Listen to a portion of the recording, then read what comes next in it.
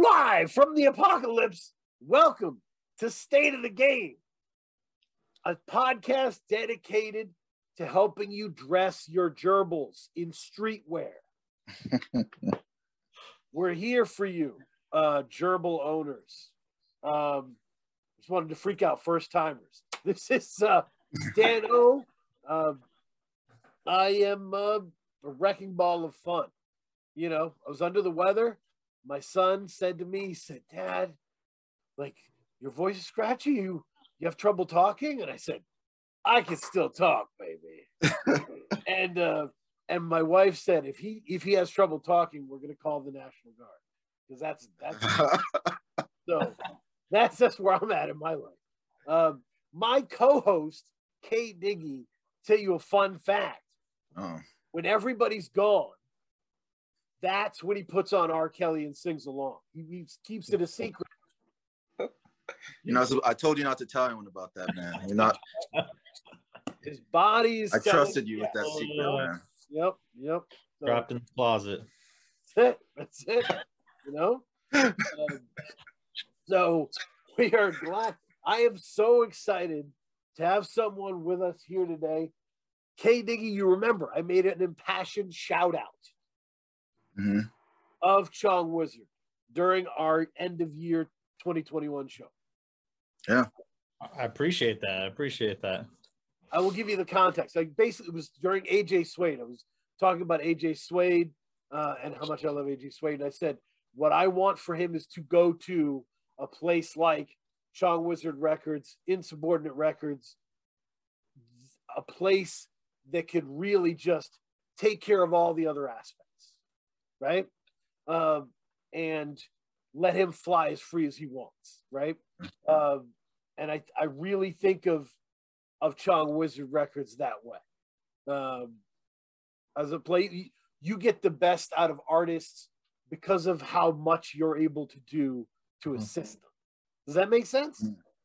Yeah, man. It's funny you mention him because I do like AJ Suede, and I had been considering reaching out to him about putting something out, even that recent album that he did. But I noticed he had something going on with this other label, Fake Four. Yeah, Fake Four. And I didn't want to step on anybody's toes, but I might reach out and just see what he's up to. Maybe try to like plan something with him, whether it's me putting something out down the line or a collabo of some kind. You know, I do like him. I remember I heard about him a while back because Benji Socrates used to work with him heavily.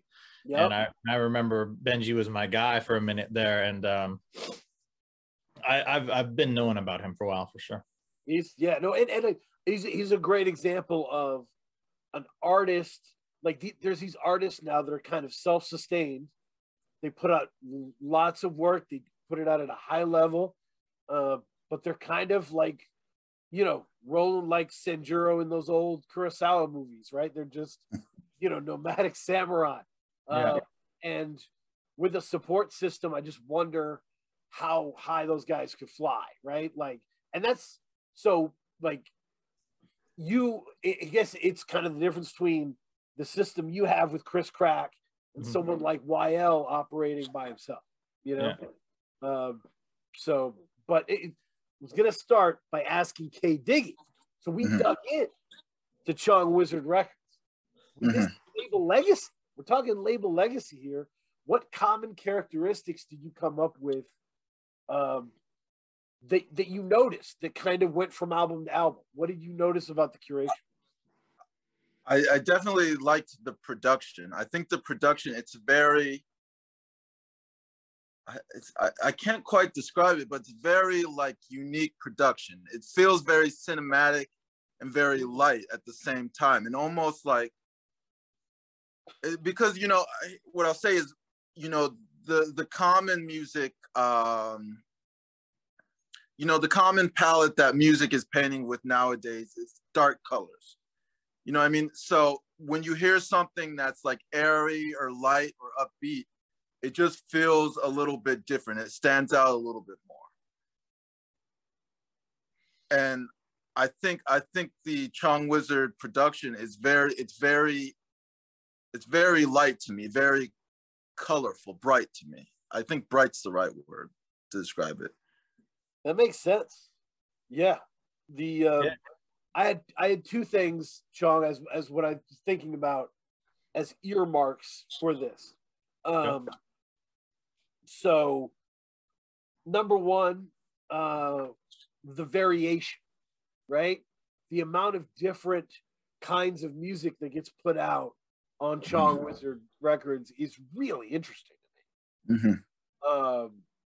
You know, to go from, you know, Midnight Suns with Zilla, which is just a, you know, this sinister, dark, heavy drums knocking thing, to, you know, The Colors I've Never Seen is an incredible shift, right?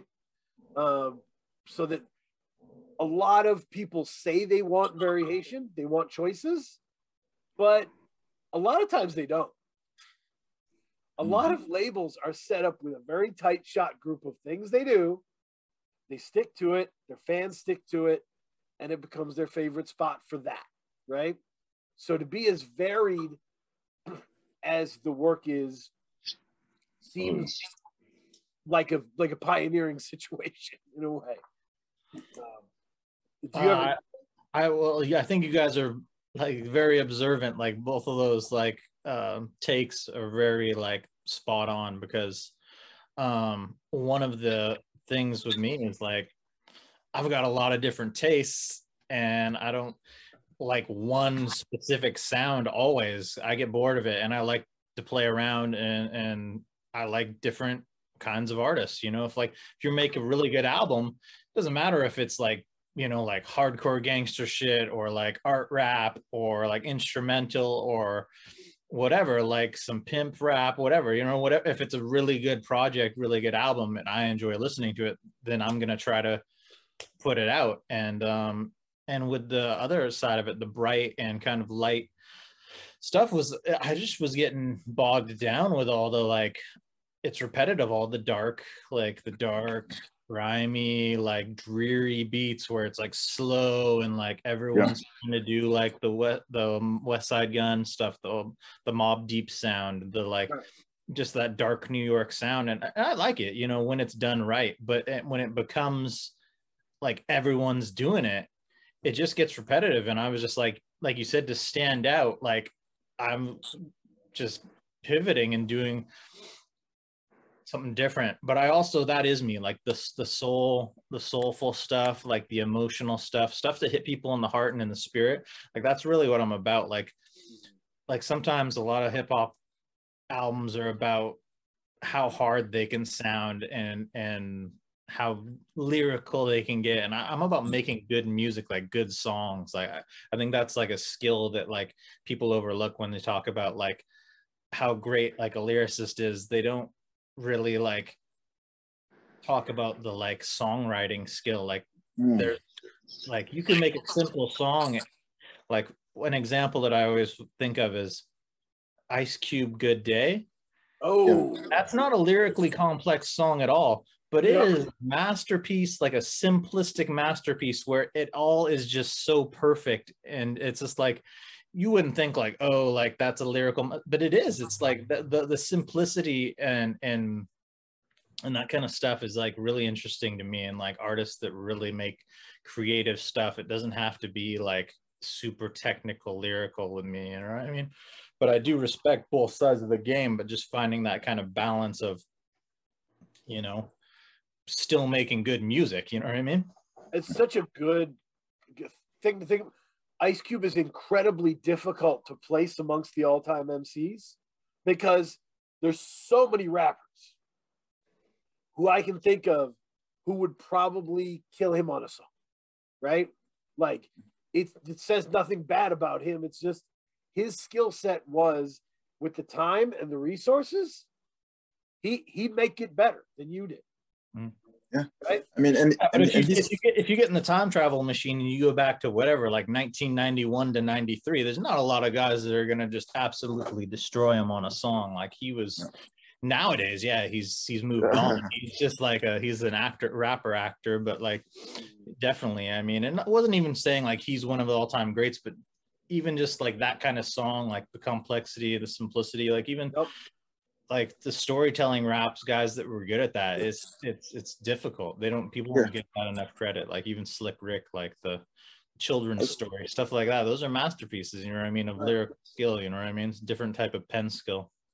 You can say because both him and Pop started out as poets. Yeah.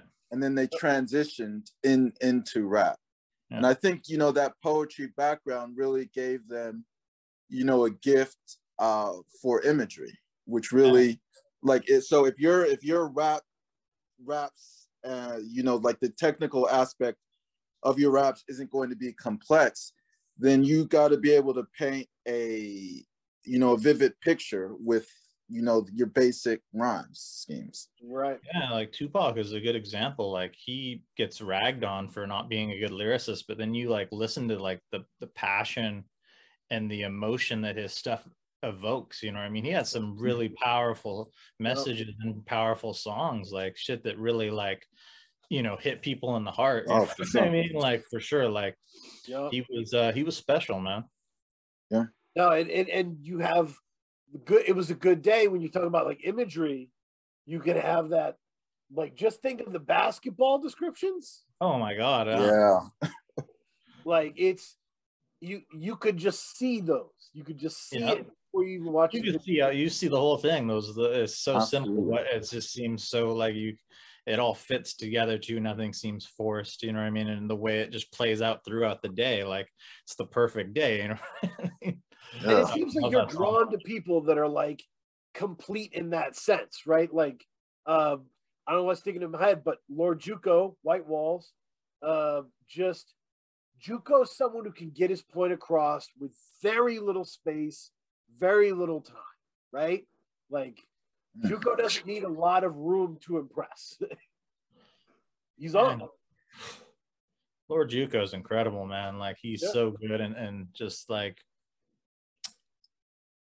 it's hard to say, you know. It's like when we did that song Honest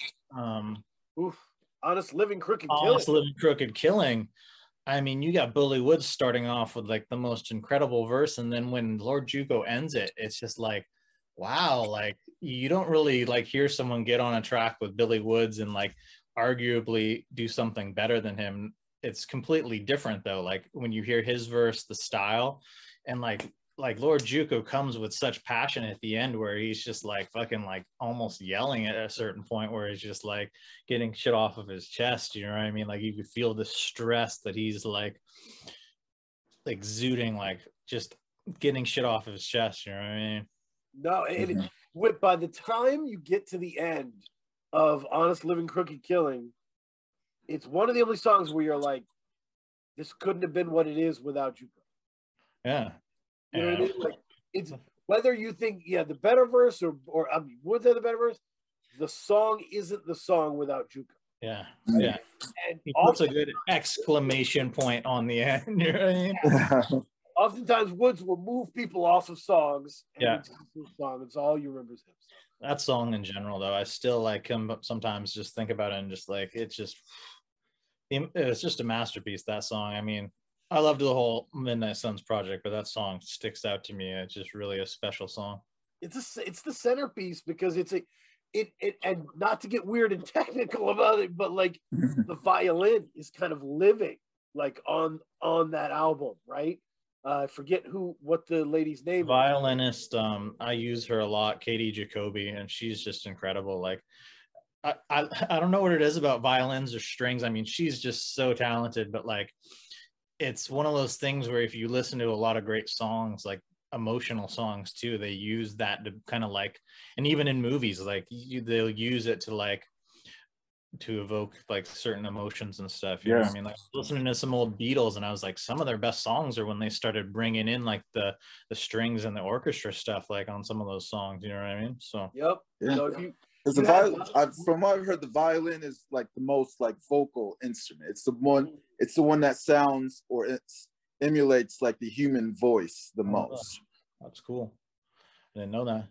Yeah, no, when you have, because you had live drums on that as well, right? Yeah. Yeah. Yeah, that was live drums, and that was the actual, like, because a lot of the album I'd sample like Jay Zone's drum breaks and repeat some brother, but that one we brought him in and he replayed the drums. He replayed about 45 seconds, and then I spent a long time like building like the song really with the drums, like the ebbs and the flows and the buildups of the emotion of the song, because he gave me a lot of different pieces, so it was nice to be able to piece it together and sequence it how I wanted. So it was nice. Okay, Jay Zone is like a legend, especially for his drumming. Yeah, he's a drummer, and he was a rapper and producer, right? And so his drums are so influential. Mighty Healthy's style, a lot of it is based around Jay Zone's drums. Mm-hmm. I mean, when you're looking at like people that put out like drum kits or like live drumming kits or like live drumming break records, he makes such high quality product. It just sounds so good, and he gives you a lot of different options. You can either loop them, you can chop them up, you can do whatever. It's a great resource for production. And I think on that album, like the first track I made for that, Midnight Suns, it had a breakbeat. It wasn't a Jay Zone one, but then after that I was like, I think I want to like focus on most of this just being like break beats, so it sounds like a live drummer, so it sounds like a band, and that's kind of why we went with the Jay Zone direction. Oh, so the first thing, like I said, the pure spread, the buffet aspect, right? But the second thing I noticed was how thorough the curation is, right? And I want to be specific about that, because it's not, I don't want it sounds like a fancy way of me being like, you're really good. So the thing about it is, if you go through all these albums, there's every album cover is a 10 or a 9 out of 10, right? The covers are amazing. If you look at the track list, right? Midnight Suns, 9 songs, Concrete Jungle, 8 songs, right? Barksdale, I think that's 8 songs as well. Yeah. So there's no overstuffed projects, right? If everything is specifically designed, right? Blessing Season, first 6 songs, incredible, compilation of different MCs working together over your beats. The next are beats that you put as well. So that mixture is specific and it's curated. So that's how thorough you are with the business and how daring you are with the taste is what I think is so interesting. Yeah. And can you give a background, like can you give maybe some context to like how do you curate an album or a project? Well, a lot of the times the projects are different. Like a lot of times, sometimes I'll find an album that's out and like nobody's put out a physical version, and I'll reach out to the artist and say like, hey, I want to put this out physically, and we'll try to work on whatever needs to be done to put it out. Like sometimes, let's say with the Obliv album that I put out, he had some original cover art, but it was like really low resolution. So I was like, we gotta redo the cover art. And I got PQ to just basically do his style of what the original covers were, but in the PQ style. And I always like to do the variant covers because I learned that from comic books, is how to sell more records and to give the fans different styles and variations for the collectors. Because a lot of times the collectors, if they love the album, they want every cover, or they might not like the main cover and they want the other cover, or they're just a collector and they want the rare limited variant. So that's a little something I picked up from comic books because a lot of times I like the variant covers myself for the comic books and I'll pick them up. So that was one thing I do. And I really love like art direction when I can work with an artist where I can be like, look, like I know what I can envision for this album visually, like, and then I try to bring it, you know what I mean? I'll find the right artist for the project and make it happen, you know what I mean? And sometimes it works out, sometimes it doesn't. I like that you guys thought it does all the time, but it doesn't always. Like sometimes people don't like the covers, but I like to think that I bring something different and unique, because it's, again, like I want my label to stand out. Like I don't want to just blend in and be like just like everybody else, you know. I like, if somebody's using like the same artists over and over again, I avoid those artists. Like I don't want my album covers to all look the same.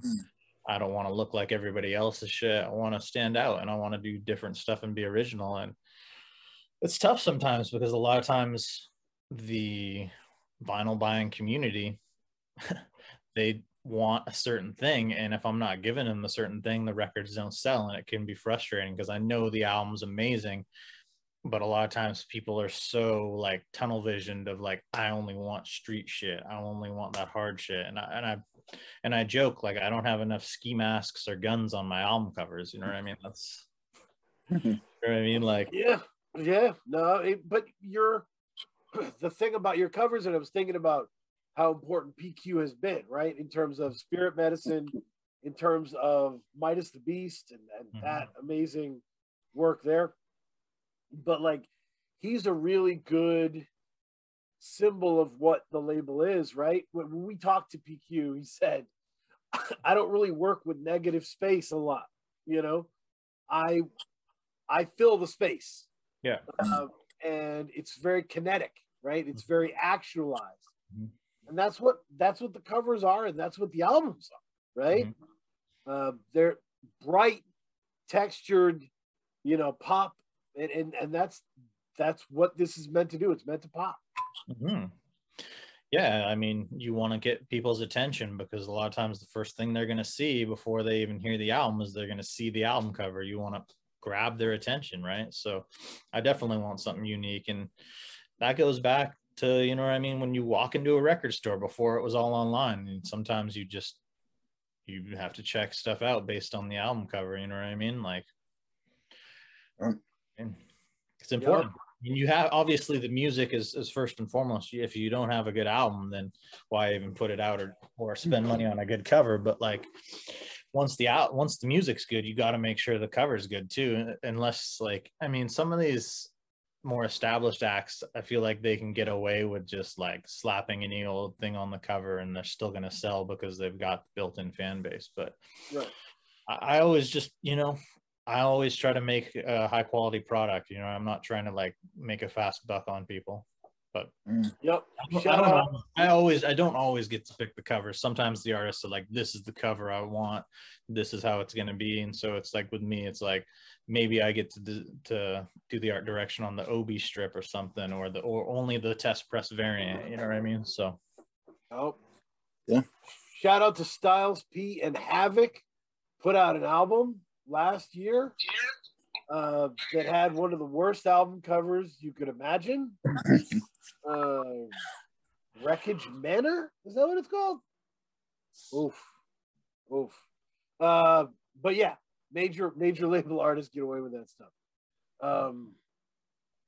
But yeah, there's been such an interesting history. So the other thread here, we're talking about the label, high level of curation at the label, but we're also talking about you, because you are at a literal high point for your production as a producer. Thank you. Right? To go from, you know, Midnight Suns to Blessing Season to The Colors I've Never Seen. I mean, I think The Colors I've Never Seen is the best EP of 2022. Sorry. Wow. Thank you. I mean, like I think I told you earlier, like literally, like I haven't gotten like barely any feedback on that. Like Nate said some of his friends loved it or whatever, but like I haven't heard anything, you know what I mean? So it's like one of those things that can be frustrating. It's like I went out on a limb, did something different with an artist that nobody's really heard of, and it's R&B, it's not rap, it's not like hardcore, you know what I mean? It's not even typical R&B. It's kind of like a unique R&B album. So yeah, can you talk about the origination of this project, because it is unique?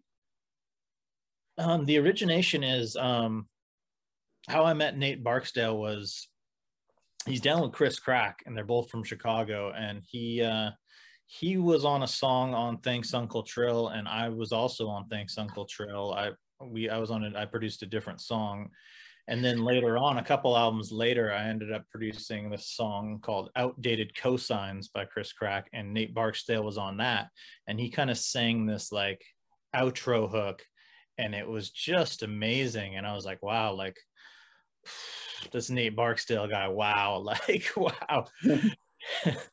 And then I got him on one of the Infinity Stones, one of the last ones. He was on a track with Terminology and Rim and Chris Crack.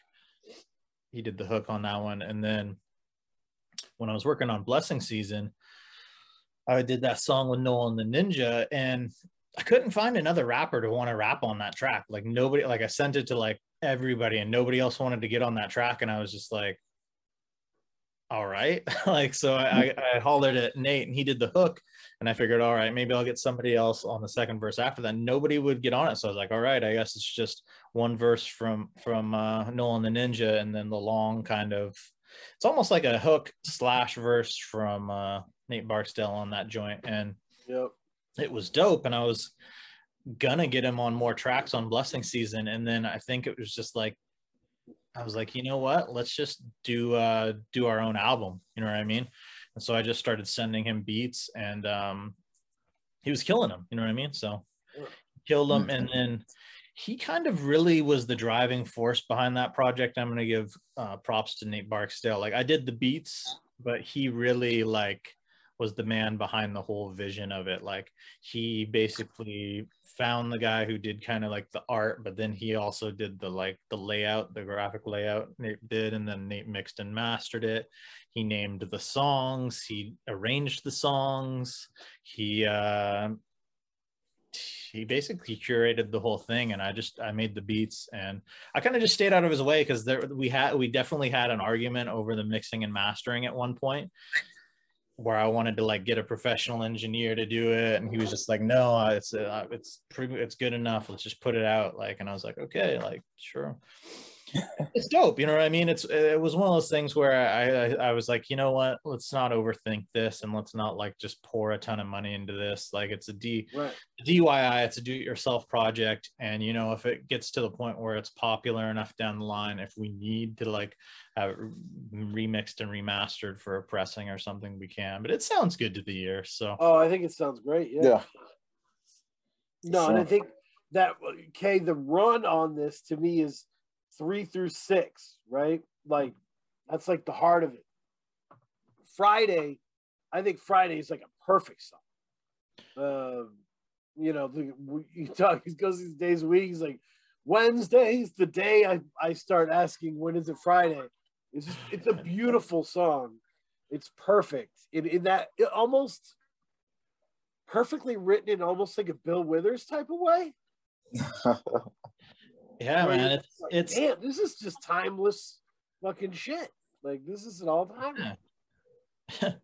That's one of those songs where he like it's like a simple concept, but he just kills it. You know what I mean? And it is perfect. It's just like the week, and you know, like anyone who's worked a 9 to 5 or works a 9 to 5 can feel it, because you know you're getting to that point throughout the week where you just, you know what I mean, by the time Friday comes, you're so happy it's Friday, and you know you go through those, you know what I mean, through the week like that, you know what I mean.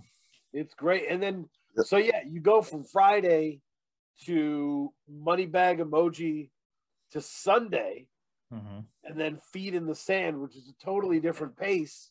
Yeah, and just kind of it's more of a flow, like more of a rap flow kind of thing. And he does it. It's really impressive. And then what you ratchet it up, and then by the time you get to the last song, it's exhaling. You know, like if you it's funny, if you would listen to the demo version of the album compared to what the album was once it was arranged and mixed, it's completely different. Like that like Nate really did, like on that last song. I love that last song. That's my favorite. The Air The Up Air Here. Up Here. Nate Yeah, that's my favorite really, too. Nate really did like a lot of work on or sequencing or arranging that track, because originally, like the version that I originally did, it comes with drums like right at the beginning and the whole way throughout. And the way he did it, it's just so, it builds like the whole way till the end of the track. Like, and he played the bass on that, Nate did, and it was flavor. And we also got that violinist on that one too. Katie Jacoby played the violin on that one. Yeah. So I was gonna say, because the Air Up Here was the one that stood out to me. It didn't feel like the other tracks. Something felt unique about the Air Up Here. Yeah, that one was definitely a special track to me. Like I listened to that one a lot, and I'm like, wow, that feels like, it feels almost like some like early Kanye shit when he was just doing some of that magical stuff. You know what I mean? Yeah. Like it has that kind of build to it. I don't know. That's a special track, man. Like Nate, props to Nate Barksdale on like the vision for that song, because it could have been a completely different sounding song. But and he also has these. A part of it is how unique the melodies are, right? Mm-hmm. Like you can hear the melody for the Air Up There in your head once you've heard it. You know, you can get, because it's such a unique movement, right? And it's like, so the songwriting and the movement, it's, I don't know, it's so beautiful together that I think the world of that project. And I feel lucky. I feel blessed to have even been able to do that project, because I just feel like Nate's one of those guys that he's bound to get discovered, or whether he does or doesn't. I feel like I'm just lucky to have made that project, because it's special. And like he could be doing like, he's just as good as any of those big name R&B cats. Like he's just as good as The Weeknd, just as good as Frank Ocean, just as good as Anderson .Paak. Like he could be the next one of those guys, and I'm just honored to have been able to do a project for them. We've got cassette tapes coming for that one.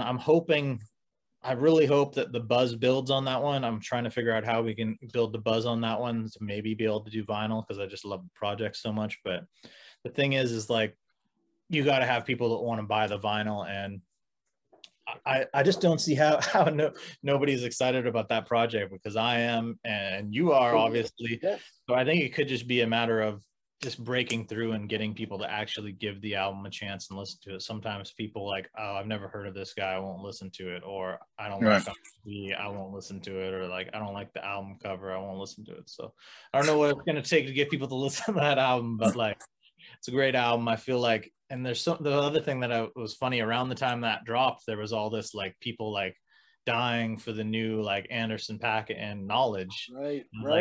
Like this could hold you over. This is a similar vein. It's different, but it's like rap producer with a singer, and it's kind of that mix of like hip hop, soul, and R&B, and you could get, you know, right? It's in that vein, you know what I mean? So I think people will really like it if they give it a chance. So yeah, no, it's, I don't know. I feel like there's some people that are indie hip hop heads that aren't necessarily soul heads, you know? Oh yeah, for sure.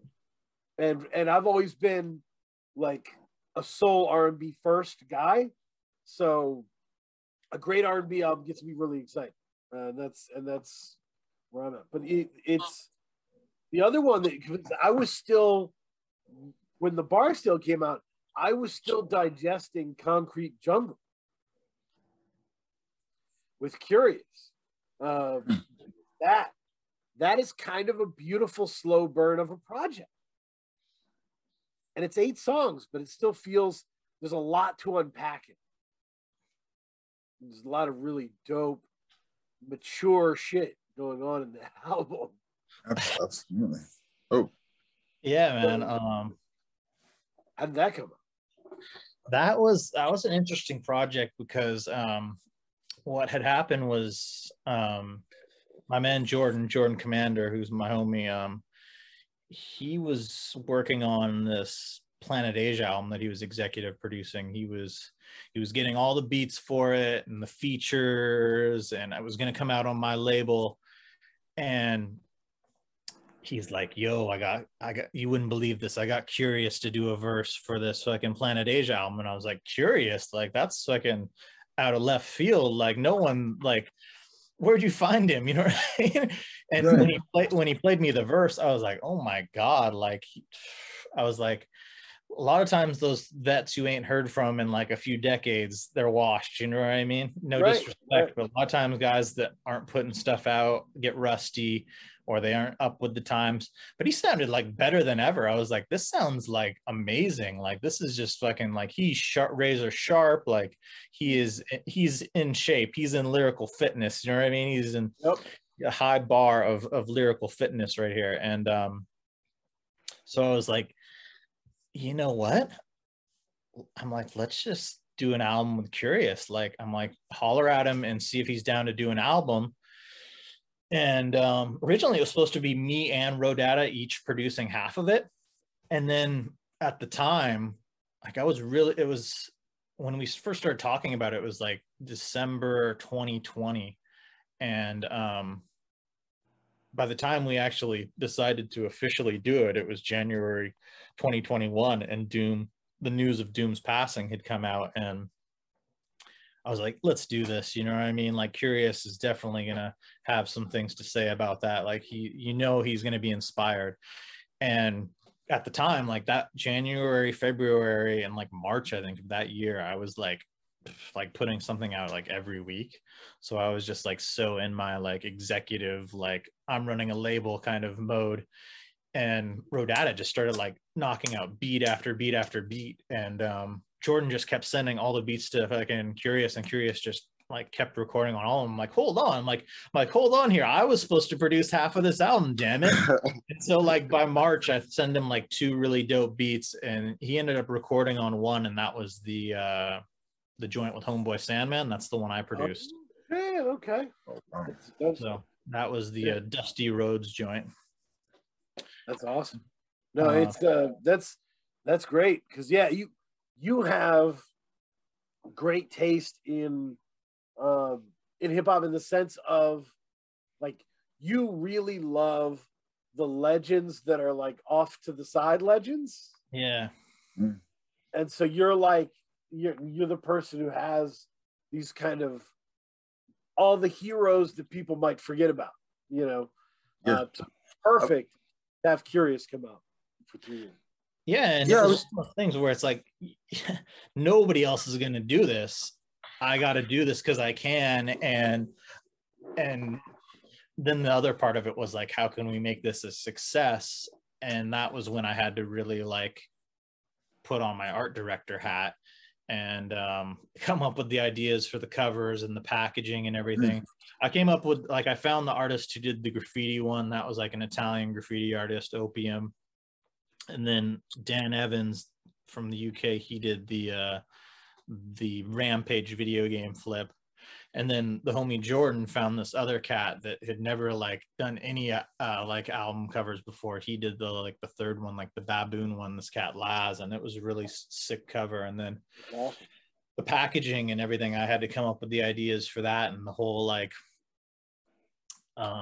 the cassette tape blew up, like the initial like Nintendo controller NES cassette tape. Like that was my idea, and it just like it was fucked up because I thought I had ordered 100, but I'd only ordered 50, and the 50 just sold out like that. And I was like, fuck, like. So we had the 2 other covers, so we just put out the other covers on cassette as well, and the vinyl is pre-order still. It's coming though, but people are really loving that album because there's a lot of like boom bap heads that they love everything old school. And I was a little bit worried because a lot of times those guys only want the reissues of classic albums. Like they don't want like the new music from the legends.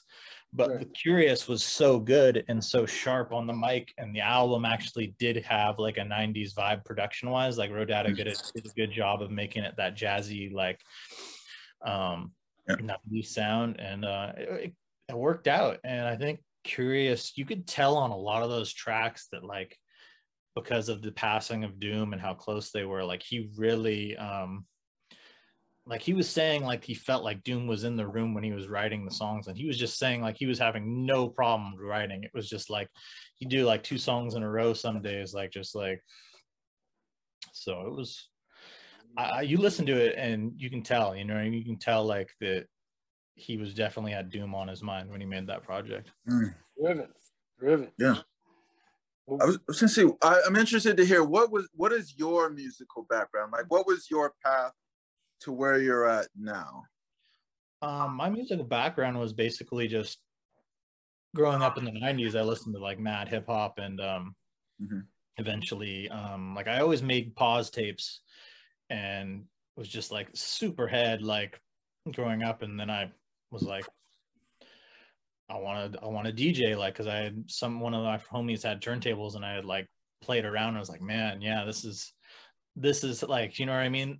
This is how you make real mixtapes. You know what I mean? You need turntables to make the real mixtapes. You know what I mean? You can't just do the pause tapes. So got turntables like towards the very end of high school, and then I moved down to Cali to live with my dad for a while, and I basically just lived at his house. I had a part-time job and just learned to DJ on the side, and I would DJ house parties on the weekend and clubs, and just kept getting better at it. And at the same time, I was learning how to make beats, because they kind of go hand in hand, DJing and making beats, because you're sampling records, mixing records, and it's a lot of times mixing. You start off like some of my early beats is like you find a drum loop and you can just like mix like an old record over top of it, you know what I mean? And then you start to learn the production techniques from there. And I ended up moving back to Canada. And when I moved back to Canada, the first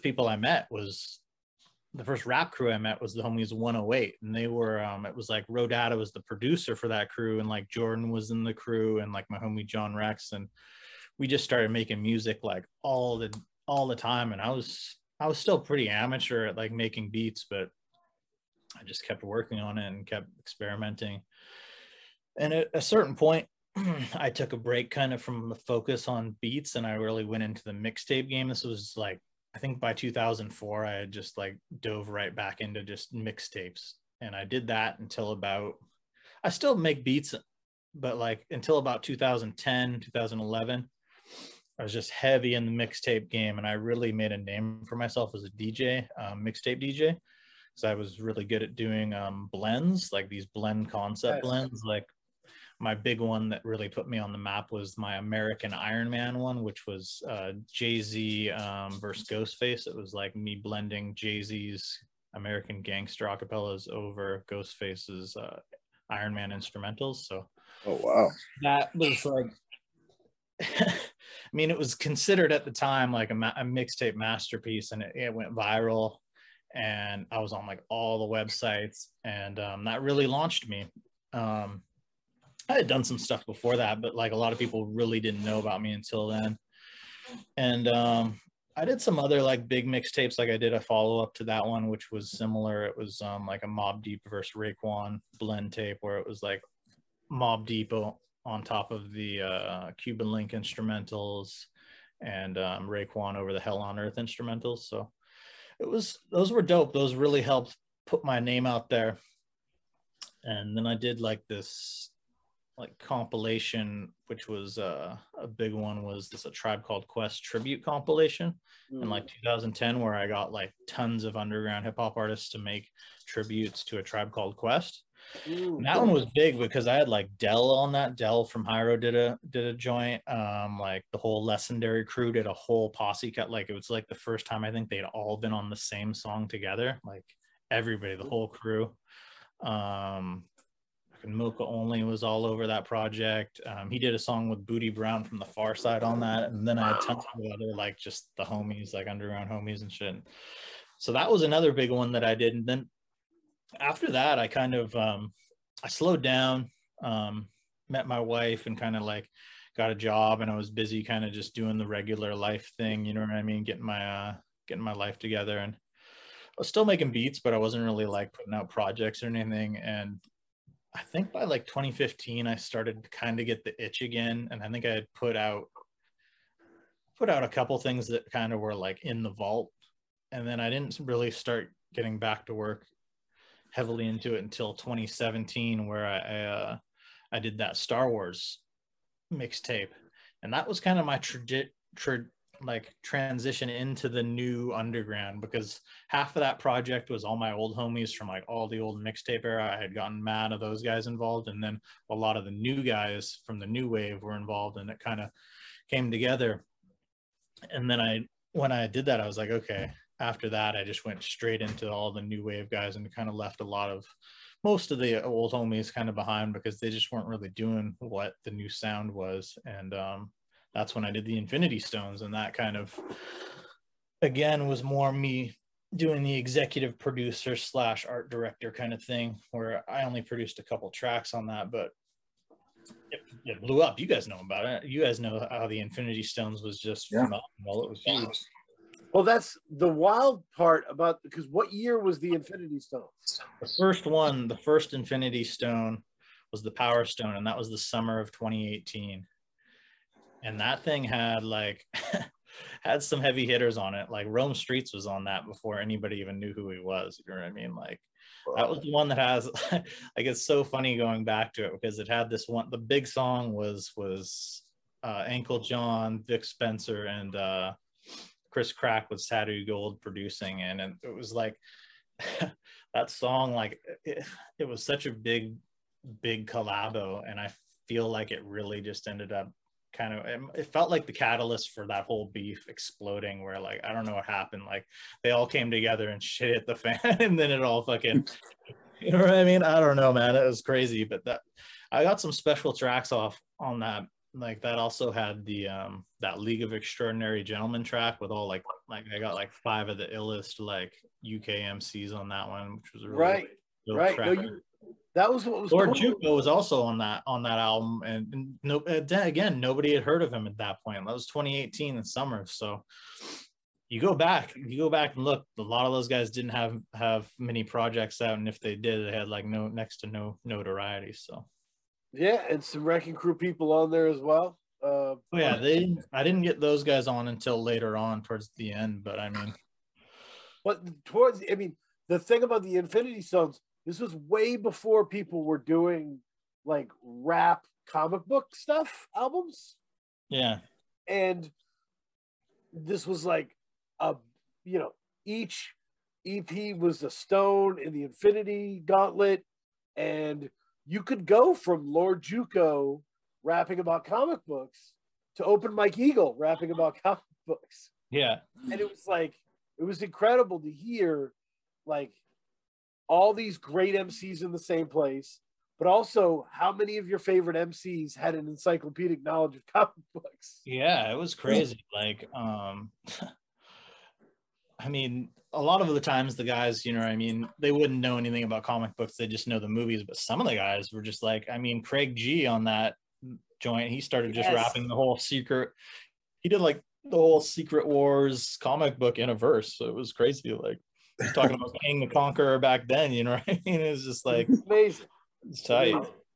Yeah, no, it was real, and the curation stood out there because you had the mixture of people was so interesting. You know, like I still get that listening to you, where I was listening to Blessing Season, I was like, fucking Sonny, Jim, and Juggernaut, like that's perfect.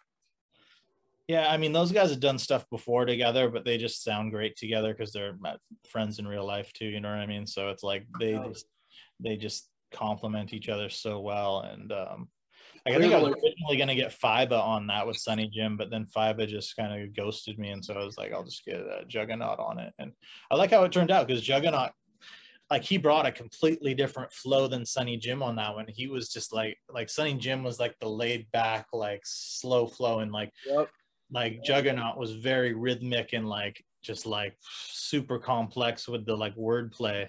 It was like a very interesting contrast between the two of them. They're both in very different flow spaces, right? From Coppola Rock to the smoke-filled rooms, very different vibes. That's awesome. No, and like you touched on, like I like to get like either unique combinations or just unique guys that might not be like the main feature on everybody's project that year. You know, like Blessing Season, a lot of those guys nobody uses. Like you don't hear Nolan the Ninja on like anybody else's stuff. Who else? Nicholas F. You rarely hear him on anything else. Wow. Love Nicholas F. Love. Man, Absolutely. that track on Blessing Season. I mean, oh my God! Like Yeah. Yeah. when he sent that back to me, I was just like, just jaw dropped at how great that like verse. It was almost like, I mean, I guess you could say it's two verses, but it just feels like one long verse because he takes a little like breath pause in between. But like it was just like masterpiece. You know what I mean? I just feel like Nicholas F is a mixtape Hall of Famer, right? Okay. Like he is with some of those mixtape Hall of Famers, their legacy didn't survive like you want because that stuff is still on Dread Dat Piff, like in a holding pattern, right? Yeah. But the run he had, It's weird. Like I swear, like I don't know. I don't know if I missed his mixtape run or if I don't remember it, but it's weird because I was a mixtape guy, and it's weird that we both had two different like mixtape runs. Whereas like he was probably obviously doing the artist style mixtapes, but I was doing like the blend tape DJ. So it was weird because in that my boys, the Rap Mullet guys, which were mixtape reviewers from back in the day, they randomly popped back out of nowhere and reviewed Blessing Season, and they mentioned remembering Nicholas F from the mixtape era, and I was like, really? I don't remember him from the mixtape era. Like, I feel like I need to go back and hear all of his old stuff now. I'm familiar with more of his like newer stuff from the last few years. Yeah, look at Vices with the tissues stuck in his nose. Yeah. Vices is perfect. Okay. Perfect. And so, but yes, a Hall of Famer. I would give anything to talk to Nicholas F. But him popping up always makes me happy. But yeah, there's so many variants, and we'd have to talk.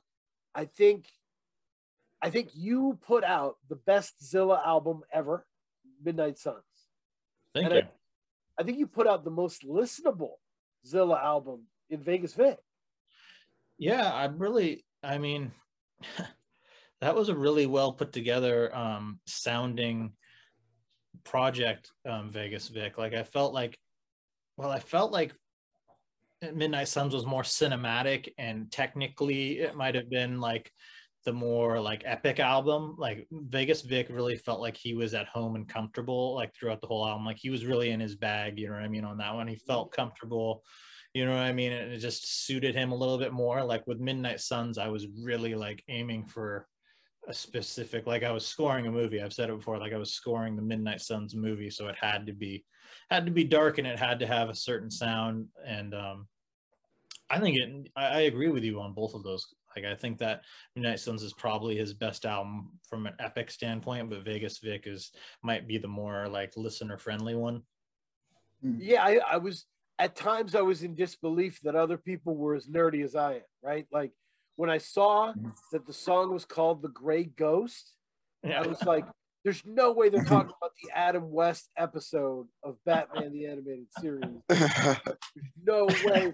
There has to be some other baseball player or something. That was all Zilla, man. That was all Zilla. Give Zilla credit on that one. You know what I mean? That was all him. I didn't know he was talking about it first, and then he told me, and I had to look it up, and I was like, damn, it's legendary. Oh. It's legendary. Yeah. Great. What would you say? Like, describe the process between you and Zilla, because you guys seem to have like a chemistry, musical chemistry. Like, kind of expand on that relationship a little bit for me. It's tough with any like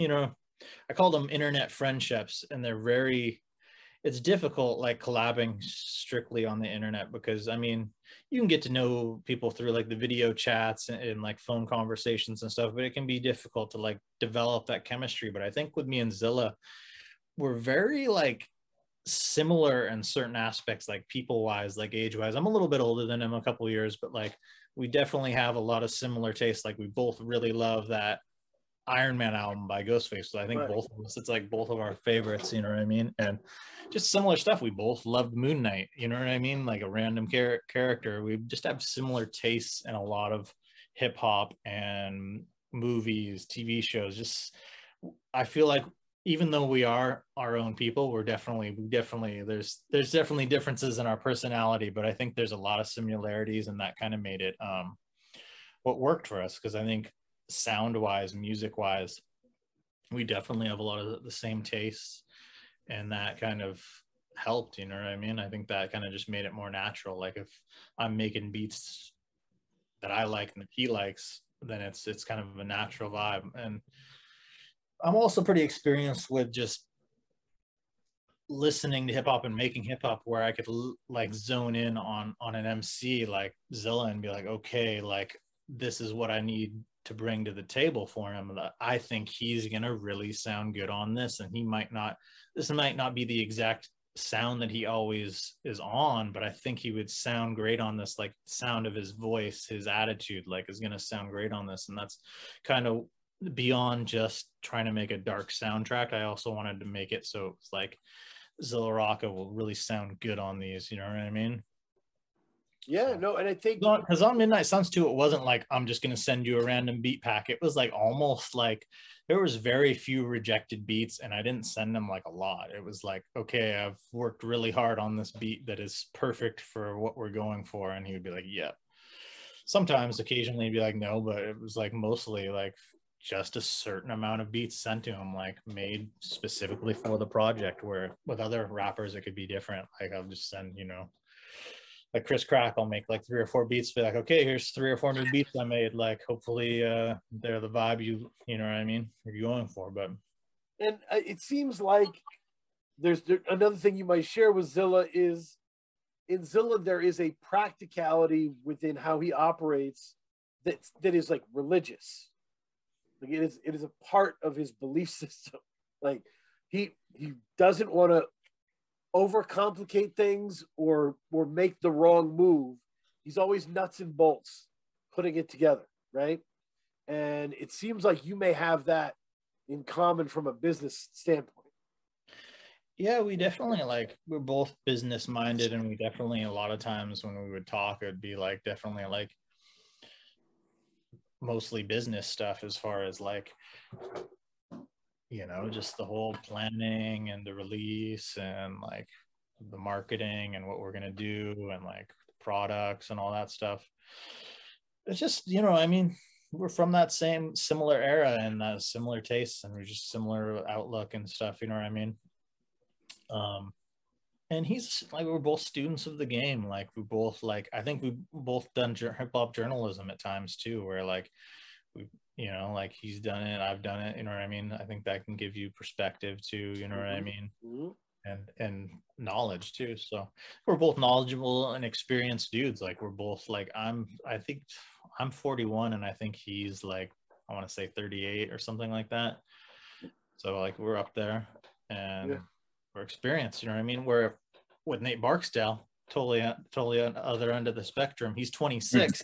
I'm 41, so it's like that's totally a unique combination where it's like you see how the sound is so much different. He's, I mean, he's probably grown up on so much different stuff than me musically, from what I mean, what I'm into to what he's into. So it's interesting working with different people. With Zilla, like I said, since we have such similar tastes and stuff, it was easy. I think personality wise too, we're both pretty easygoing guys, we're not like overbearing like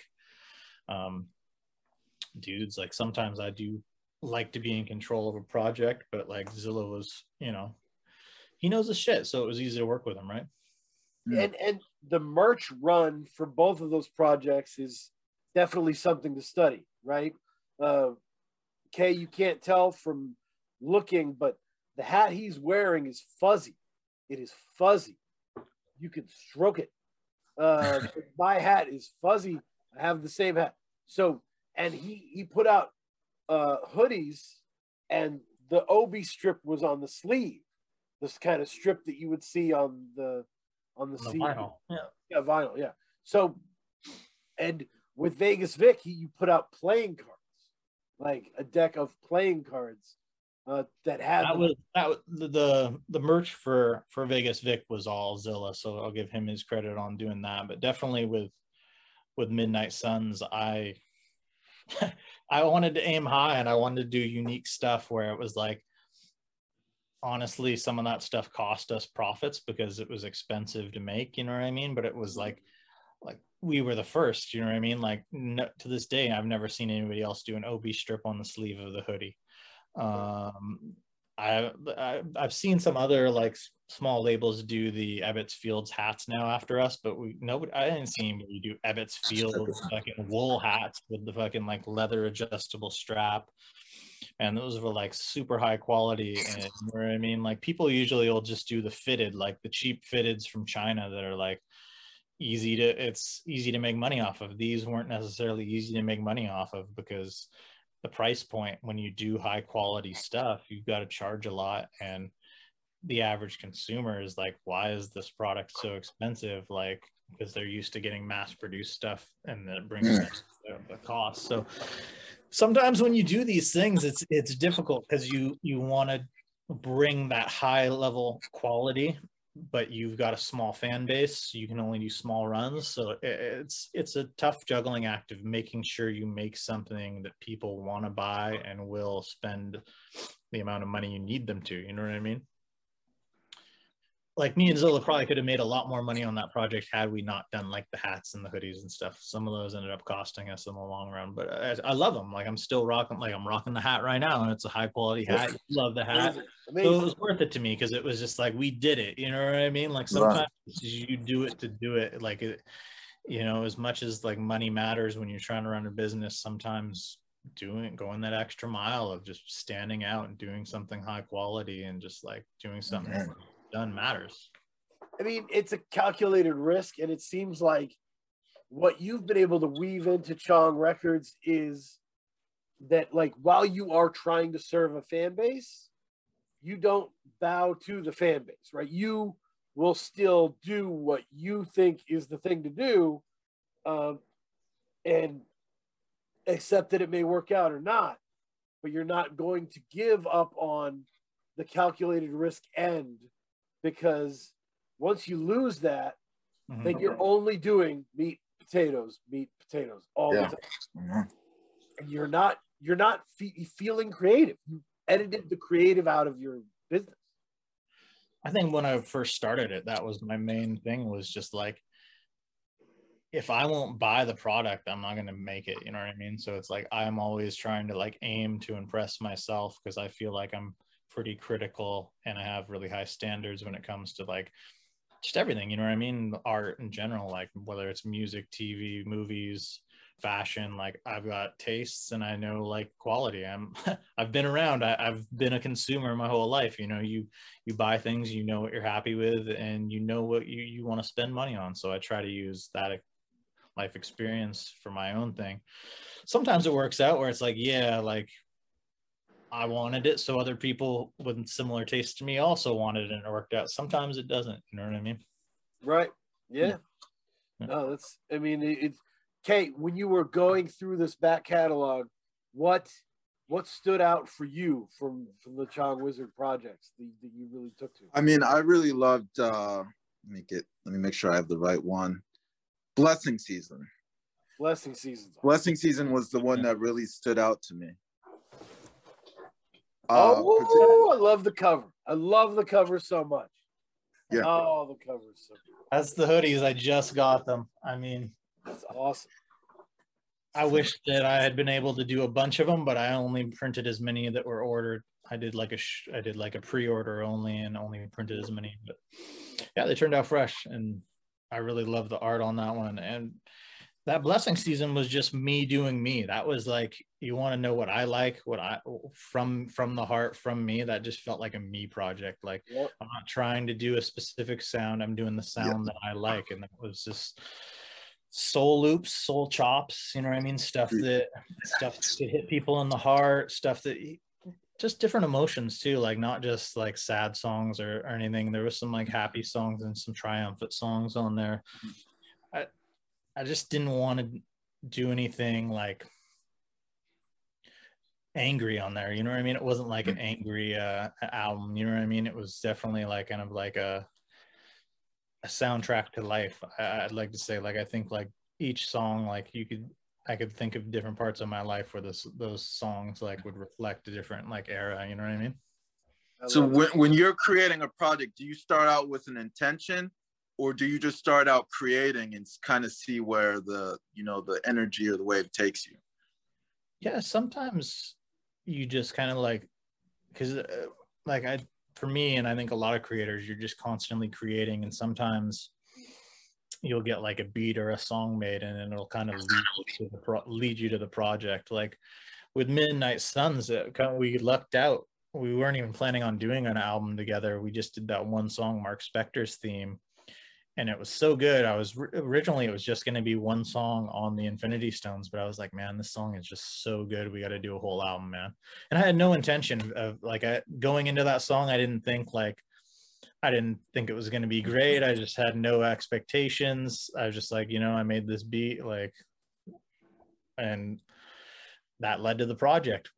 With Blessing Season, I had been working, like, I love making soul beats, and that's usually what I send Chris Crack.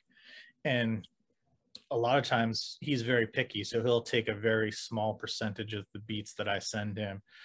And I just had a lot piling up, and I wanted to do a project with like the soul beats that I had, and they started just collecting, and then I started getting features. Like I was working on Blessing Season as far back as like 2019, like summer 2019, I think, when we were working on Midnight Sun.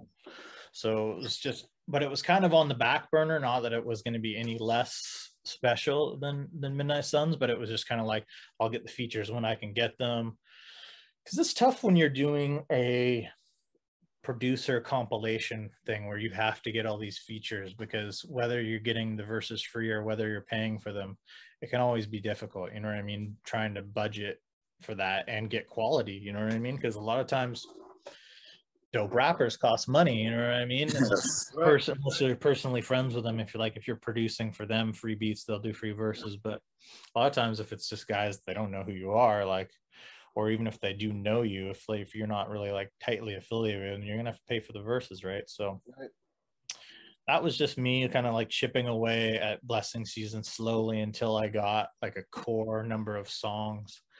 And then I had the rest of the beats that I wanted, and how that ended up only being like half MCs, half instrumentals, was nobody wanted to rap on those other beats the second half of the album. Like nobody wanted to rap on those, but I loved all those beats, and I was like, this is part of the project. This is the set list. This is going on the album one way or another. And I also at a certain point I was like, I don't want to spend any more money on features for this album. It's like, you know, like, and also sometimes like if you listen to like a beat long enough, like as an instrumental, somebody can hop on it and ruin it for you. You know what I mean? You can be like, oh man, like the title track, Blessings, that beat, Blessing Season. Like I love that beat, and I was actually even worried, like, I hope somebody doesn't, like, if somebody picks this, I hope they do it justice, and then nobody picked it. I was like, you know what? Like, I could just listen to this like all day without like anyone rapping on it. And it just worked out that way. I mean, I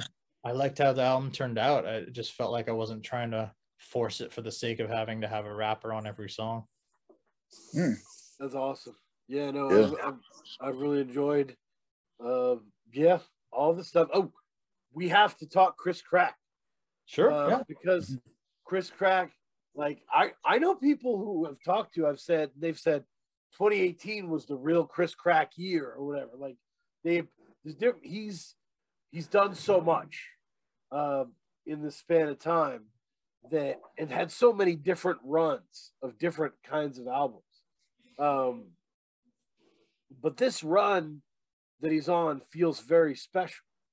The run he's on here with Chong Wizard Records. Mm-hmm. Well, I feel like it. Like I honestly feel like it's all one run, because I've been there since 2018, either working with him or putting his albums out. Because I think the first one I put out was either at the very end of 2018 or the very beginning of 2019. And the first song we ever did, I produced for him in 2018, and I was on the 2018 album, the Thanks Uncle Trill, that was on Dope Media. So I feel like it's all been one run. 2018, he definitely like he was pretty flawless in 2018. I think there's like 5 or 6 projects from that year that were just all fucking perfect, you know what I mean? Amazing. But it's like he doesn't miss, you know what I mean? Like all of his shit's good. Like You know what I mean? Some projects I might like more than the others, but I like them all, and I just feel like he's one of a kind. He's a one of one. He's not, there's nobody else in the game right now like him. And I just love it. You know what I mean? Like he's like a culmination of like everything that I like about a lot of different artists that I grew up on. So it's really just, to me, it's like he's my favorite. So it's like the fact that I'm lucky enough to actually put out all these albums by my favorite rapper, like I feel like I've really lucked out.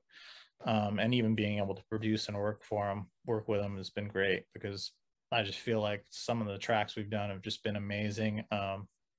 It's funny, the first one we did that took forever to come out was that what is it called? Jail Pose with Gangstas, the one with, he ended up getting Home Streets on it way later, but we did that in the summer of 2018, and it just like it kind of just like I don't know if it was originally supposed to just be for me or what, but like it just kind of sat on the shelf for like a couple of years, and then he got Rome Streets on it, and it was gonna be on his Fool's Gold album debut, but they couldn't clear the sample because it was a pretty famous sample. And I wouldn't say famous sample, but it was on a famous label. And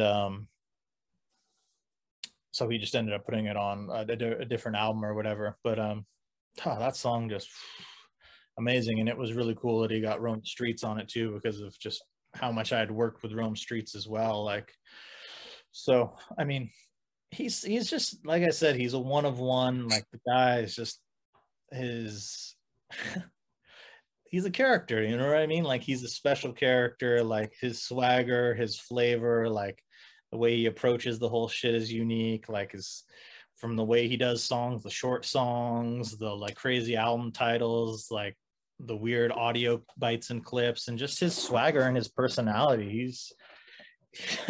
He's that guy, you know what I mean? Like he's entertaining. He's an entertainer, you know what I mean? Mm-hmm. No, and there's an aspect. There's like stylistically, this is a weird comparison, but there's like a Bruce Lee aspect to it. Of like Bruce Lee was like, I studied every martial arts form, so now I do whatever the fight needs. You know, I'll switch into whatever style I need. So Chris Crack, there'll be a 1:44 second song. He'll rap his ass off for a minute, and then the end will be an amazing hook. The last 20 seconds, he's like just killing an amazing hook that could have been this could have been a 4-minute song with this hook, but he's like, whatever. Or it could be a 1:44 song where he's just singing crazy shit. Yeah. And then the next song, he's just rapping his ass off. Like I can't remember which one it was, but he was like, this one I was listening to a ton of Rock Marciano, so I was just going off. He just kind of goes where he goes with all these skills that he's built over the years, and kind of it's a free-form world in some way, right? Yeah, and I feel like he's one of those guys who doesn't like really follow the rules of like any constraints or any like structure or anything. Like he does his own thing, it's like he doesn't care like about the traditional song structures, and I like that, you know what I mean? Like songs don't always have to be 3.5 minutes with like 2 verses and 2 hooks or whatever, you know what I mean? So it's like it's just like, like sometimes if he's got one verse, like he's got one verse, you know what I mean? Like sometimes that's all it is. And one of my favorite projects is that one called Just Give Me a Minute, where like every song he just needs 1 minute, you know what I mean, to kill it, you know what I mean? And it's dope, man. It's a breath of fresh air to me, because that way a lot of times too, like songs don't get repetitive, like, you know what I mean? Like, and if you do really like the song, just bring it back, you know what I mean? Like I remember there's this one song he had that's like, I think it was called Gunpowder in My Watch Band or something, and it was like 45 seconds, and I must have just put that on for like 20 minutes one time, just like, this song is the greatest 45 seconds ever. I think my run, I don't think I have a favorite album, but I think that combination of washed rappers to haters forget they were fans first. Yeah. That transition is my jam, because washed rappers, I was like, he's really singing his ass off on this, Yeah. And then haters forget their fans first. He was just like, there were lots of standout lines on that killer, like points made, you know, that was really dope. And I was like, wow, this combination of these is incredible to have back to back. He's complex. He's got a complex personality. Like he'll like within a song, he'll say a lot of different like stuff, like he'll make, like you said, he'll make some good points on like social issues. He'll also like do some self-depreciating rhymes, or like he's never embarrassed to like do anything, say anything, you know what I mean? He's very like open and honest, and he's quick-witted, you know what I mean? He's very well-rounded as an artist, and that's what I like about him. Like he's not just, you can't put him in any box, like he's this type of, or he's this type, you know what I mean? Like he does remind me kind of almost like Andre 3000, but like with the attitude of Pimp C, but also like a little bit of Kool Keith and a little bit of Cameron mixed in, because he's got like these personality swings of just like, he'll be fucking cold-blooded as hell on a track, and then he'll be super honest and like peaceful on another track, you know what I mean? Like he's got like a real edge to him at times, you know. And you know, wow, so it's almost like if Outkast was Two-Face, you know. Exactly. Like but his voice is unique too. Like his voice almost reminds me of like Lil Boozy or something. He's got like a crazy voice, and like he can rap down south flow too. Like sometimes he'll be on some like Texas flows, you know what I mean? Like he's special, man. It's fun working with him, and just being the go-to label. We've built that relationship and that trust where like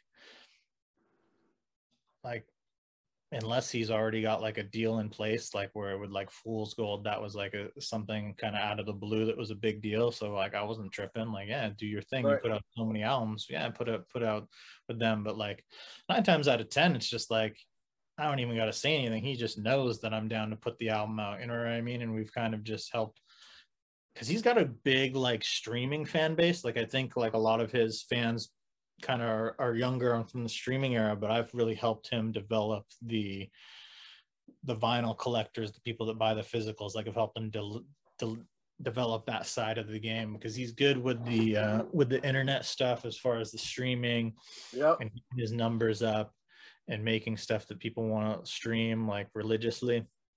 But I've helped him on the physical aspect of being like, okay, like we're going to package this like this, we're going to put it out, and I'll come up with, you know, sometimes like the bonus swag items. Like I came up with the bar of soap idea for the bar of soap.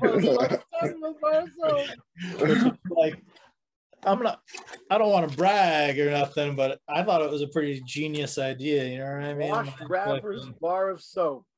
Amazing. Yeah. You can't beat that. I mean, that was what was. I mean, not only is it a cool item, but it just perfectly matches the album. You know what I mean? Like, well, here you go, Washed Rapper, have a bar of soap. You know what I mean? Right. Clean yourself up. Bar, yeah. I mean, so to the question, I guess would be interesting to have is if when you because you receive these projects before anybody else, right? No, not really. No. Oh, wow.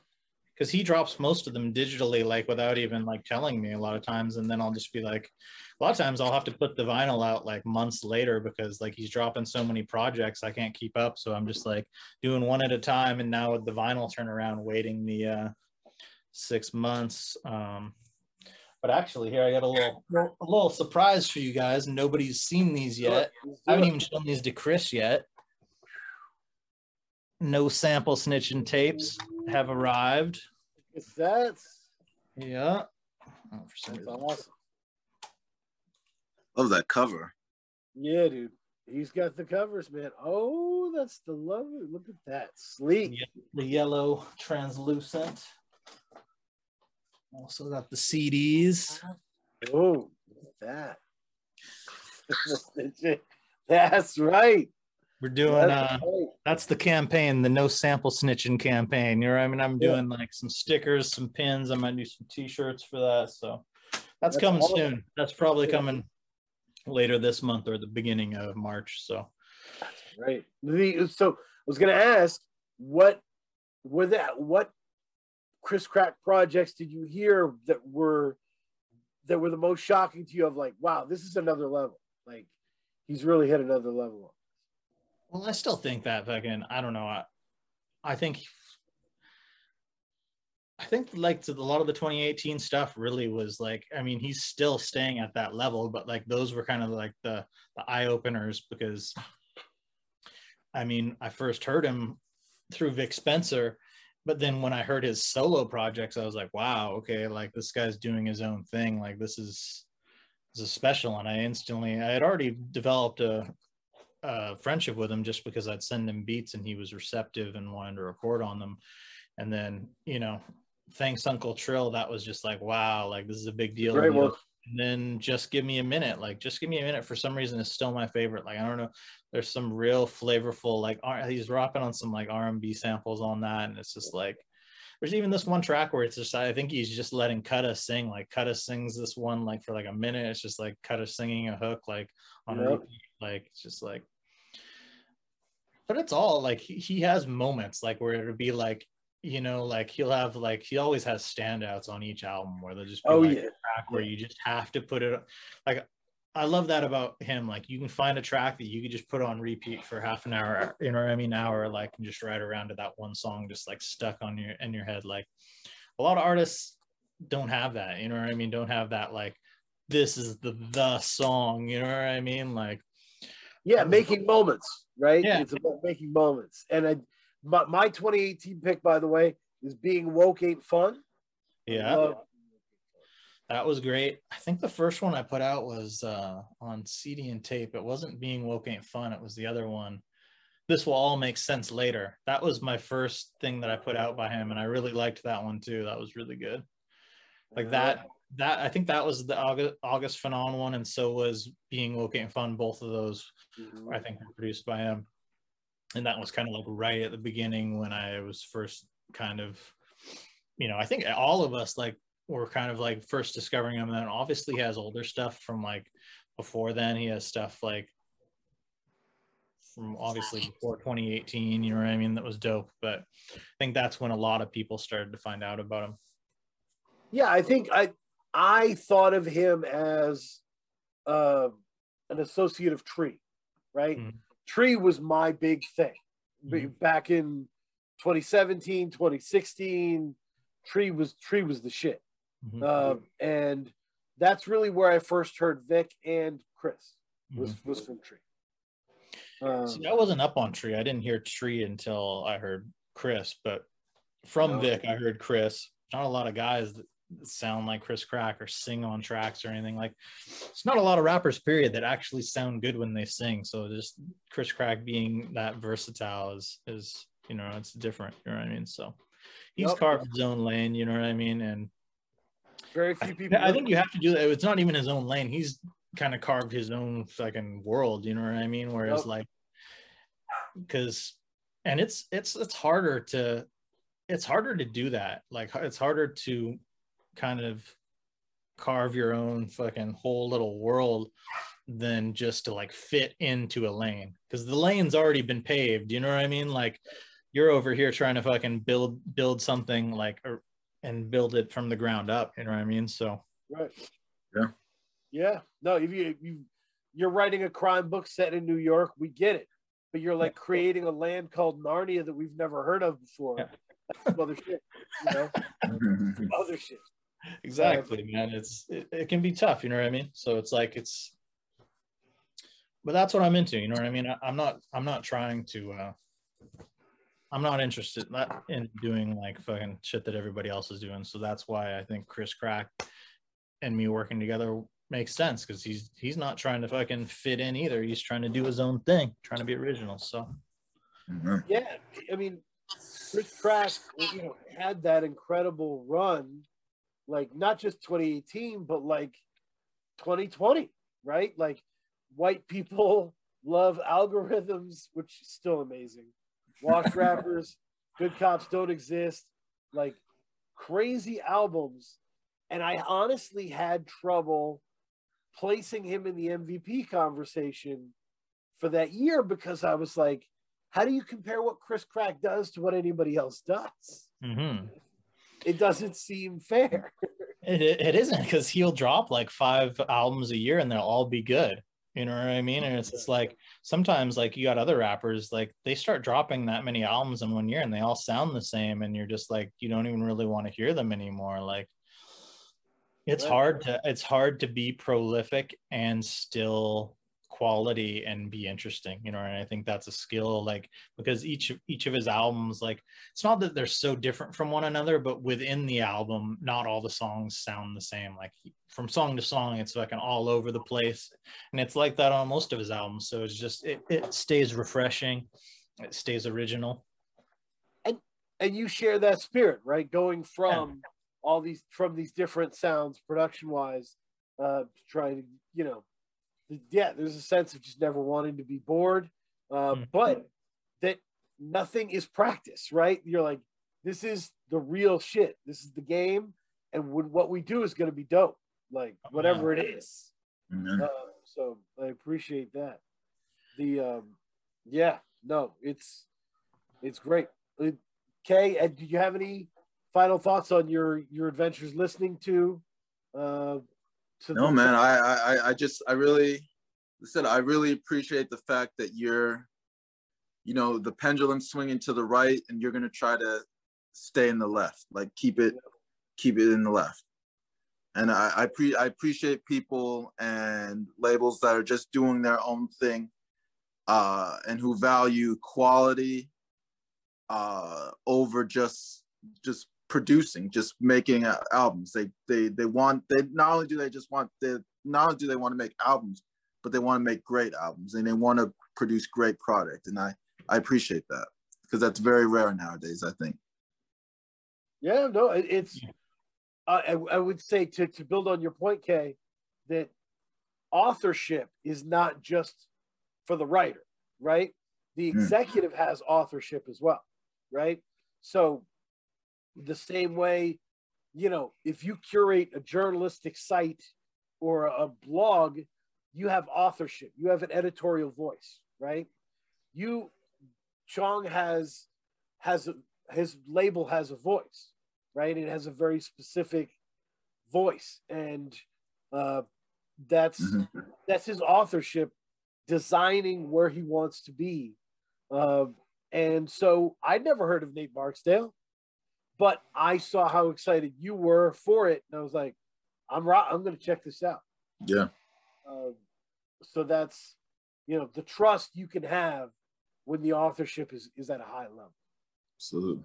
I appreciate that, guys. I appreciate that. That's what I'm trying to do. You know, exactly what you guys said is what I'm trying to do, and it's fun and it's challenging, and I'm hoping to be able to do more of my own production and beats, because you guys are mentioning how you felt like there was that growth, and I want to keep working on it, because a lot of times, like especially when I did the Infinity Stones, I think a lot of people just thought like they wanted to kind of label me as like a DJ Khaled type, like what's he doing? He's not doing anything. Why is his name on the cover? Like, and it's like it takes a lot to actually do a lot of that executive producing thing. Like these projects don't magically just come together on their own. You know what I mean? It takes a lot of work, but at the same time, like sometimes I find like I put so much energy into promoting and building up some of these artists.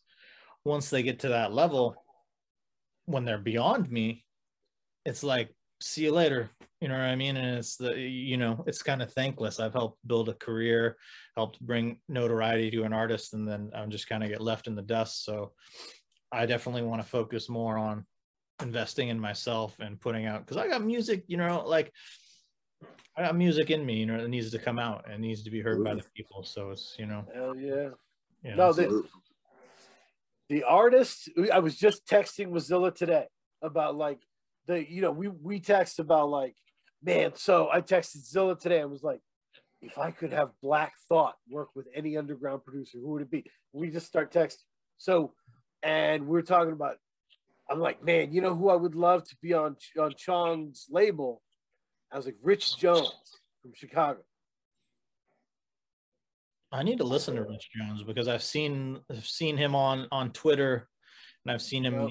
He's kind of friends with some of the people that I'm down with, and so I need to dive into his music. I think I've heard like verses here and there, but I haven't really like dove into one of his albums, so I definitely got to check him out. Yep, guest of the show, wonderful guest of the show. But he's got an EP with Killer Kane called Blue Beach that is so you can check that out. Yeah, I'll check that. Yeah. Well, somebody has suggested like a bunch of these names too for me to put out, and it's so difficult because like it just comes down to like, will people buy it? You know what I mean? Like totally understood. Like no matter how I market it or what album cover I the art direction, it doesn't mean that people are going to buy it. Like they could have huge followers and they might not buy it. It could be a fucking incredible album and they might just not buy it. And I don't want to single anybody out on my label because I've taken a lot of risks and I've taken a lot of losses, but you know, sometimes it could look like it's going to be a sure thing and it's just a flop. And it's only a flop financially a lot of times because I'm always like proud of putting out the albums that I put out. Like it doesn't matter. Like right. Obviously from a business standpoint, it can be frustrating because you're just like, damn, like got money tied up in this project. It's not selling. Right. And so like I'm getting to that point now where, you know, I got to be a little bit more careful about what I put out. Like as much as I want to just put out what I want to put out, you still have to make sure that it's going to be something that sells. So it's like, there's so many artists out there that I'd love to just be like, oh, I'll put them out and them out and them out. And then it's like, I have to really be calculated with the risks. Like I've got to really make sure that it's going to sell. And I've got to like find people that, you know, are making something that the people want to buy that I also like. So it's a tough balance. And I think last year, I don't know if it was just my label or if I think there's a lot of the industry that the vinyl sales, especially in the second half of the year, started to taper off a bit. Like things weren't quite as popping. So it's like you got to even be more sure that you're going to make something. It's tough. The competition has gotten the stakes have risen in the vinyl game. Like, you know what I mean? Like fans only have so much money and they've got to choose what they want to buy. You know what I mean? You got Alchemist putting out shit like constantly. I mean, Griselda, you know what I mean? You're competing with fucking Griselda and Alchemist. Even if you're making stuff that sounds different, you're still making hip hop limited edition underground vinyl. So it's like you're competing against the big dogs and like they're a big market share. So it can be tough, you know, like it's tough. No, there's just we're in a really important era of incredibly interesting voices, right? And people doing incredible things. So yeah, you're competing with Copenhagen Crates and Backwood Studios and you know, Tough Gong and Raptor and Dope and you know, and it goes on and on. There's new ones popping up all the time. Like I lost a bidding wars with those guys who started putting out the Ransom records. You know what I mean? I can't even remember what their name is, but like just one of those things where like I'm you know, it's like I only have so much money, and the big dogs, or even if they're not big dogs, if they have deep pockets, you can get into the game real quick and you can throw some money around. And then all of a sudden, you know what I mean? People see that there's money to be made. It gets competitive really quickly from a financial standpoint. So it's tough. You know what I mean? Yeah. I mean, keep doing it. I think one of the things you said that was really interesting was, you know, putting out Curious, putting out Concrete Jungle. By the way, Seeing Ghosts, amazing, a great song. And I think you're right. People were like, Curious? Is this Curious? Like I mentioned this album to Gang, who runs PTP Records. It was on our year-end show, and he was like, Curious George? It's like, yeah, it was, you know, a surprise. But once you press play on track one, you can hear how focused he is. You can hear how you can hear that this is going to be interesting. This is going to be good. And I think the album, like with that particular album, it's one of those ones where it's like people are slowly kind of finding out about it, where they're like, you know, a lot of people, like you said, like they don't even think it's the same Curious. You know what I mean? And then once they find out, and they're like, oh, and then they listen to it and they're like, oh, like, all right, like, you know, it's, you know, it's just, it's one of those things, you know, it takes time to build up, like, and get people to hear the project. Sometimes people only want to listen to like the three most popular albums that came out that week, because there's so much coming out, and if you get missed that week or that month, then, you know, like all of a sudden, you know what I mean, like you're forgotten, you know what I mean, if because it's just the way the game is built, right? So yeah, we say I don't have any other concluding thoughts. Those are my concluding thoughts. It's going to shift to recommendation corner. Okay, Diggy. Where I will tell you, I have listened to 4. This is Wednesday. It's Wednesday. I've listened to 4 Raheem Supreme albums in 3 days. I am going nuts listening to Raheem Supreme. Absolutely love it. So this all starts December 17th, which with Obliv and Raheem Supreme's Black Keys with Melodies, which is superb. And really because Obliv to me was always like, I don't know, the texture was always something different. And I always had to figure and I think that album really for me was like, oh, okay, I get it. And so with listening to Spirit Medicine was different after, because I was like, oh, okay, I get it.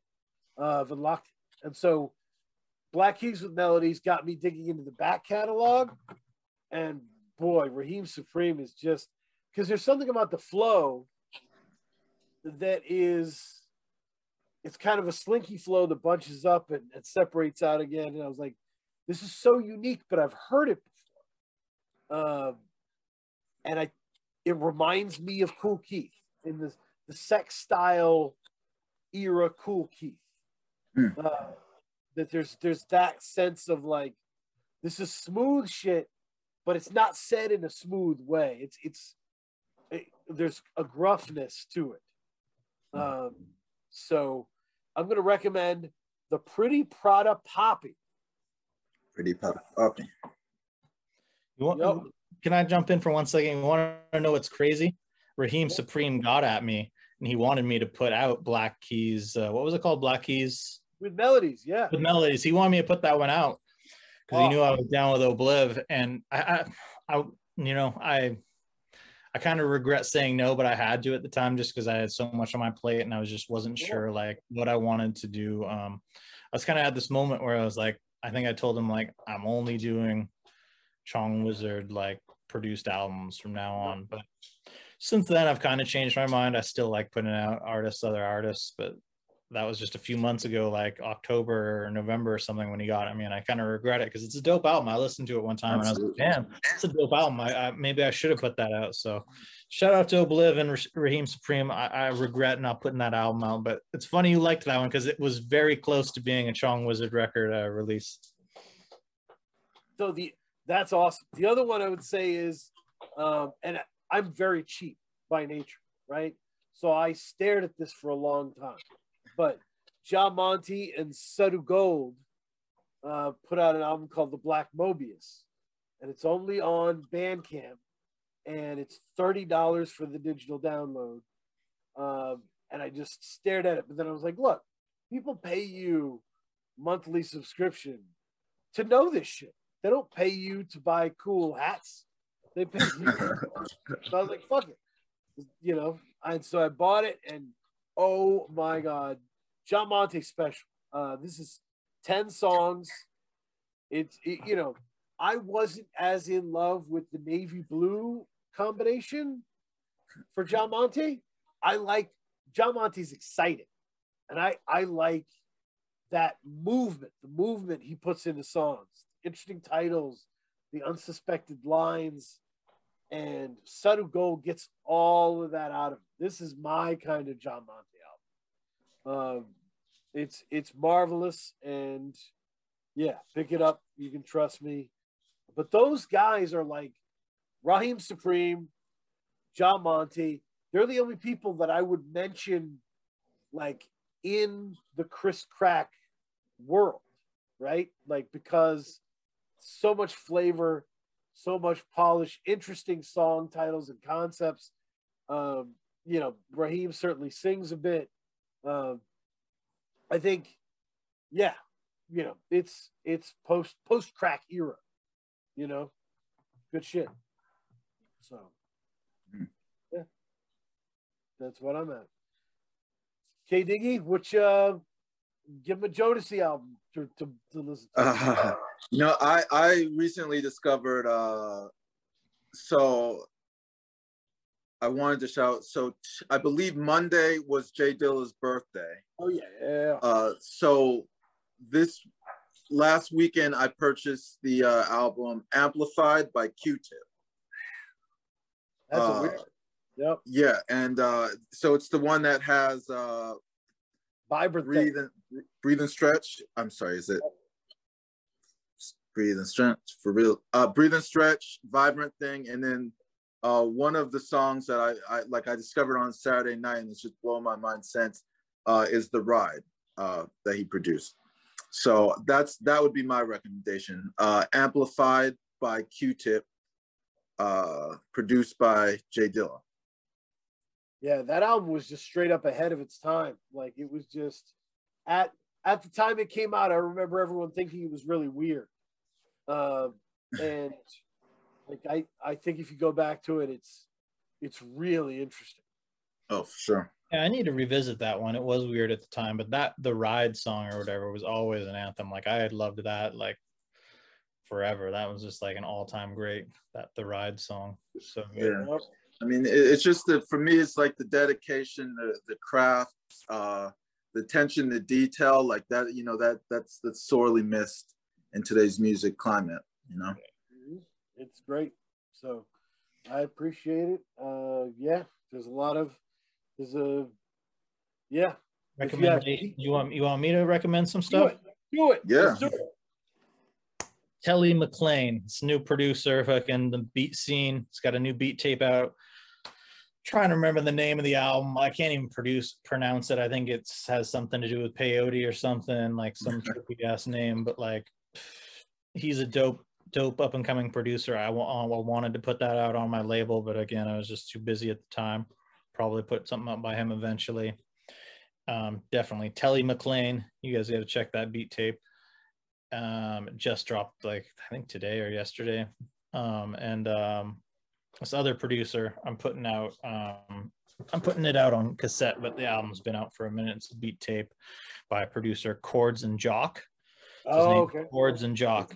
He's really dope. I think he's from like Little Rock, Arkansas or something, but he's a dope producer. Kind of reminds me a little bit of Obliv, in that type of feel.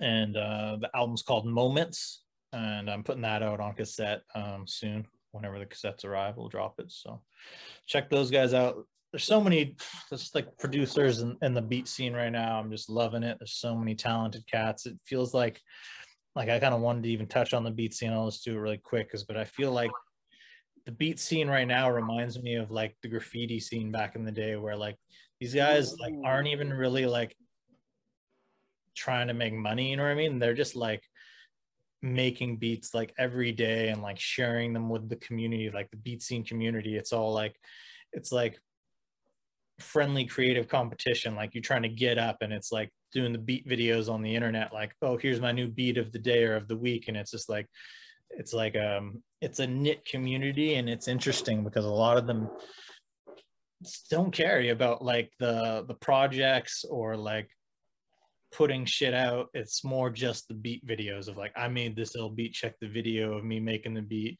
you know what I mean? And like shout out to Lightfoot like really put me on to a lot of these guys, and he's like the master of it. Like he literally is such a workhorse. He'll wake up like I think every morning at like 5 or 6 in the morning, make a beat, then make the video of the beat. No matter how much he likes the beat he made, he'll make the video of him making the beat and like edit it into a funky way and just put it out every single day, like at least I think 5 days a week. Sometimes he takes breaks, but like he's just like And it's just like the skill and the dedication. That guy is amazing. I put out that Terra Incognita album by him last year, and I thought it was like one of the best beat tapes that dropped in the year. I still like think that he's just like an undiscovered talent. Like people know about him, but I feel like he's got a bright future ahead of him. Yeah, no, and I think the weird part is the opposite of your point is also true. The beat scene is awesome because there's also people who are like curating beat tape journeys, like on their and putting out on Bandcamp. And I got a chance to sit with Brain Orchestra, which is why this is in my head. And I told him, I said, my favorite album of yours was Message to You. I love Message to You. And he said that was a real important step up where he was able to make a cohesive journey experience. And that helped him, put together his album, right? So people are really, they're doing it quick bite-sized things, or they're experimenting with themes and things and doing there's a lot of different vibes going on in there for sure. Did Brain Orchestra tell you about the project he's got coming with me? I don't think he did. That I curated. He just sent me like endless beat packs, and I picked all the beats that I liked out of it, and then like I told him like these are the ones that I want for the beat tape that I'm going to put out. And I'll take it a step further. It's breaking news. I'm doing this thing. It's a beat tape box set. I'm picking 5 illest producers, and I'm getting them each to do a beat tape for me. That's amazing. And I'm packaging it into a box set. I'm doing all the art curation. PQ's doing the art, but I'm doing the direction. And it's the packaging is going to be nuts. It's going to be a collector's item. That's in the works. It's coming soon, I'd say at some point late spring, maybe early summer, depends on how fast we get things together. But I love that, man. That's beautiful, man. That's something that just isn't done. And it shows the spirit of the community where you're able to reach out and appreciate the other people.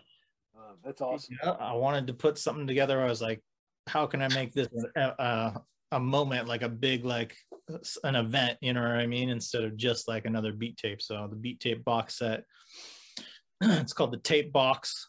Yeah. That's awesome. You'll have to wait to find out who else is on, but Brain Orchestra is one of the 5. Ooh, and that's what, when I started doing bumper music for the podcast space, I wanted to do like one producer for a while, a month or 2 months, so that you could really kind of feel that producer's, vibe. And so NCL Tim is the first one that I'm doing, but I can't wait I've got so many options as to who I can reach out to. Sure. So many awesome producers out. It's crazy. Yeah. Sure. Awesome. All right, man. Yeah, thank you so much for being here. I appreciate it. Thank you, man. I appreciate it, guys. It was a good chat. I appreciate you even taking time to do that deep dive into my catalog and my label. And it's good because sometimes you don't get to sit there and talk to people about your albums. Like you'll get like a Twitter props, like, you know what I mean? Like or a fire emoji, and that's hard to interpret. The fire emoji is like, it's good, but like, it's good to get your guys' thoughts and to know that you're enjoying the products, you know what I mean? Easy. It's easy, man. Follow it on TikTok, Free Music Empire on TikTok. I can do bite size too.